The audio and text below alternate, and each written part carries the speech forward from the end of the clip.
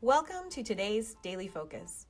For the next 45 days, we'll focus on one daily activity that's specifically designed to move your business forward.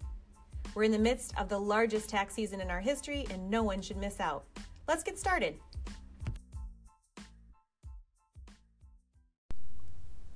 And our daily focus today is going to be a social network post. And Ryan, we have a very, I would say, a strategic approach this week throughout every step we're going to take for every daily focus. We kind of, you saw this last week as well.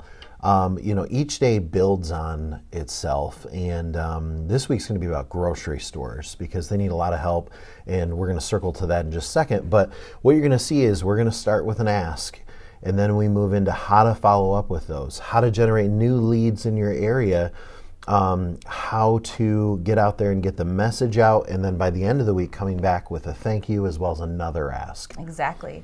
And it's interesting that this approach, and we've used it several times, you'll kind of see the same flow in some previous weeks, really works well. It lends to build your credibility throughout the week as well. You'll see us doing that, especially on Thursday.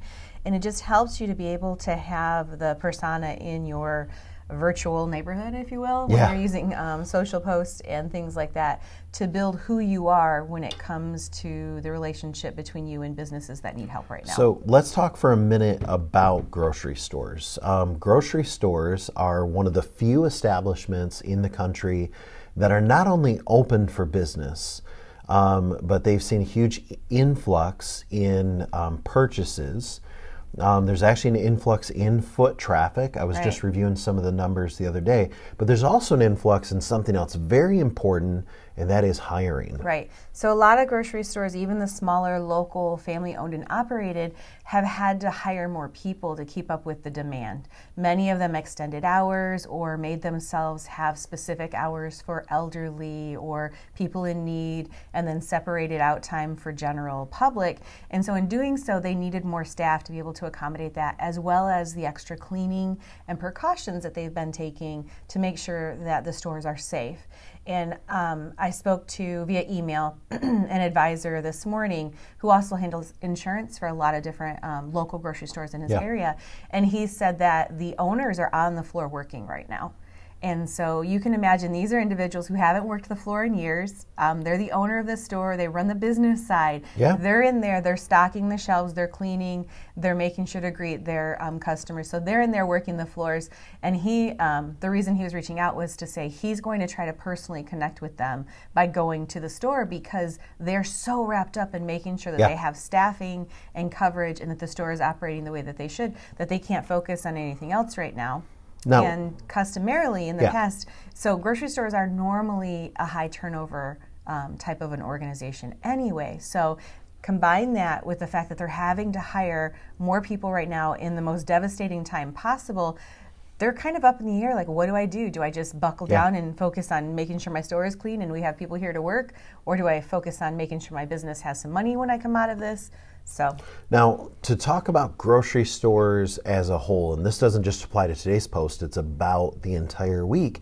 Let's talk about what we can do for a grocery store, and let's talk about the challenge that you're going to have to overcome. Before I talk about what we can do, the challenge is, Kendra, what you just said. Grocery store owners are slammed, they're busy, they're on the floor themselves.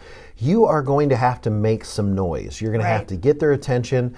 And one of the things that you need to do is you need to ask them, hey, listen, who is it that I should be working with in your organization? Because I know it's probably not you.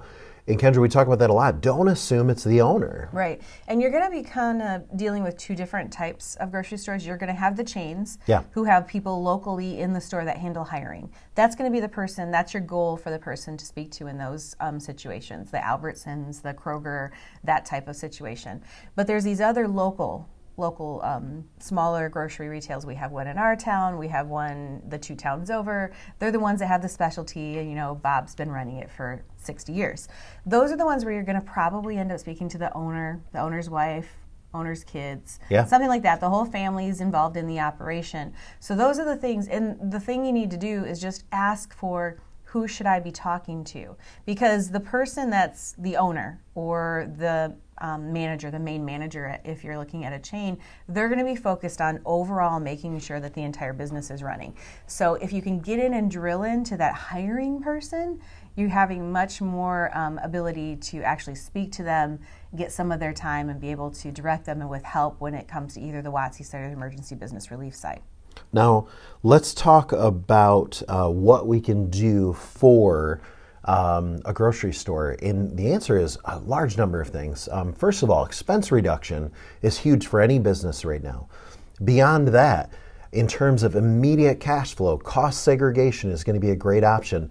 But this week, what you're going to see us focus on is WOTC. Because they're hiring, WOTC is the way in the door. It's the quick sign up. It's the you can have them as a client in 10 minutes. And we get them in, and then from there we can look at cost segregation. We can look at property tax, which is going to be huge. We can look at different energy credits that are going to be available. All of these different things. But Kendra, everything across the board leads into these different things.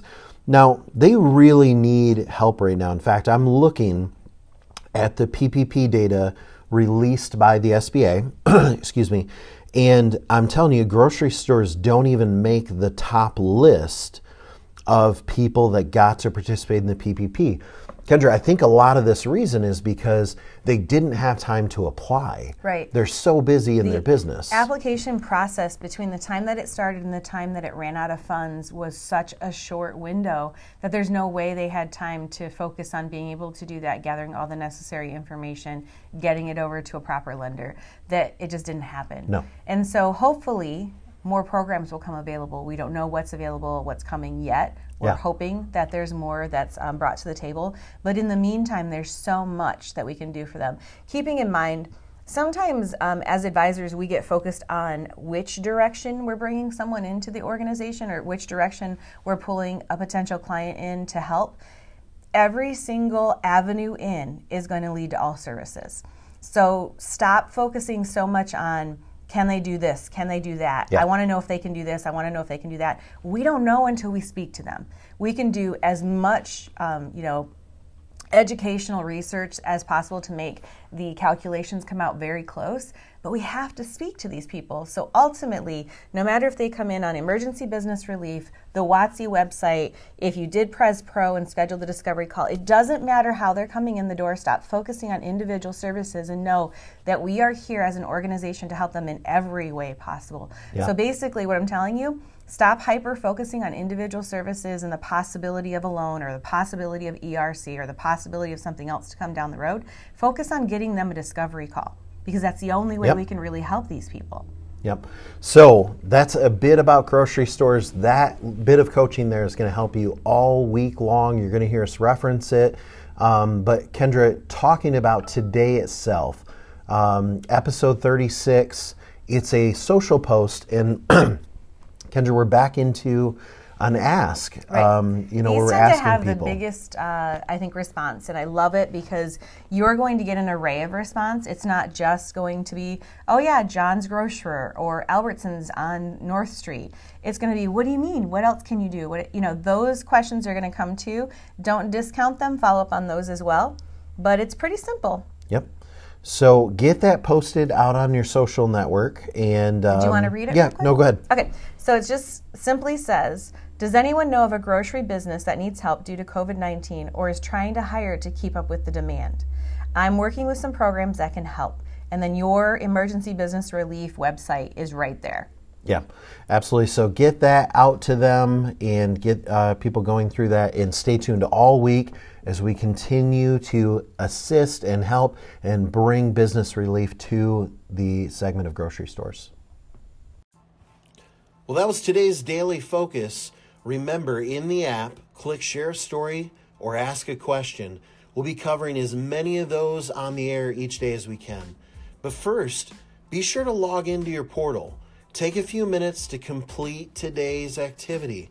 It's one simple step designed to move your business forward.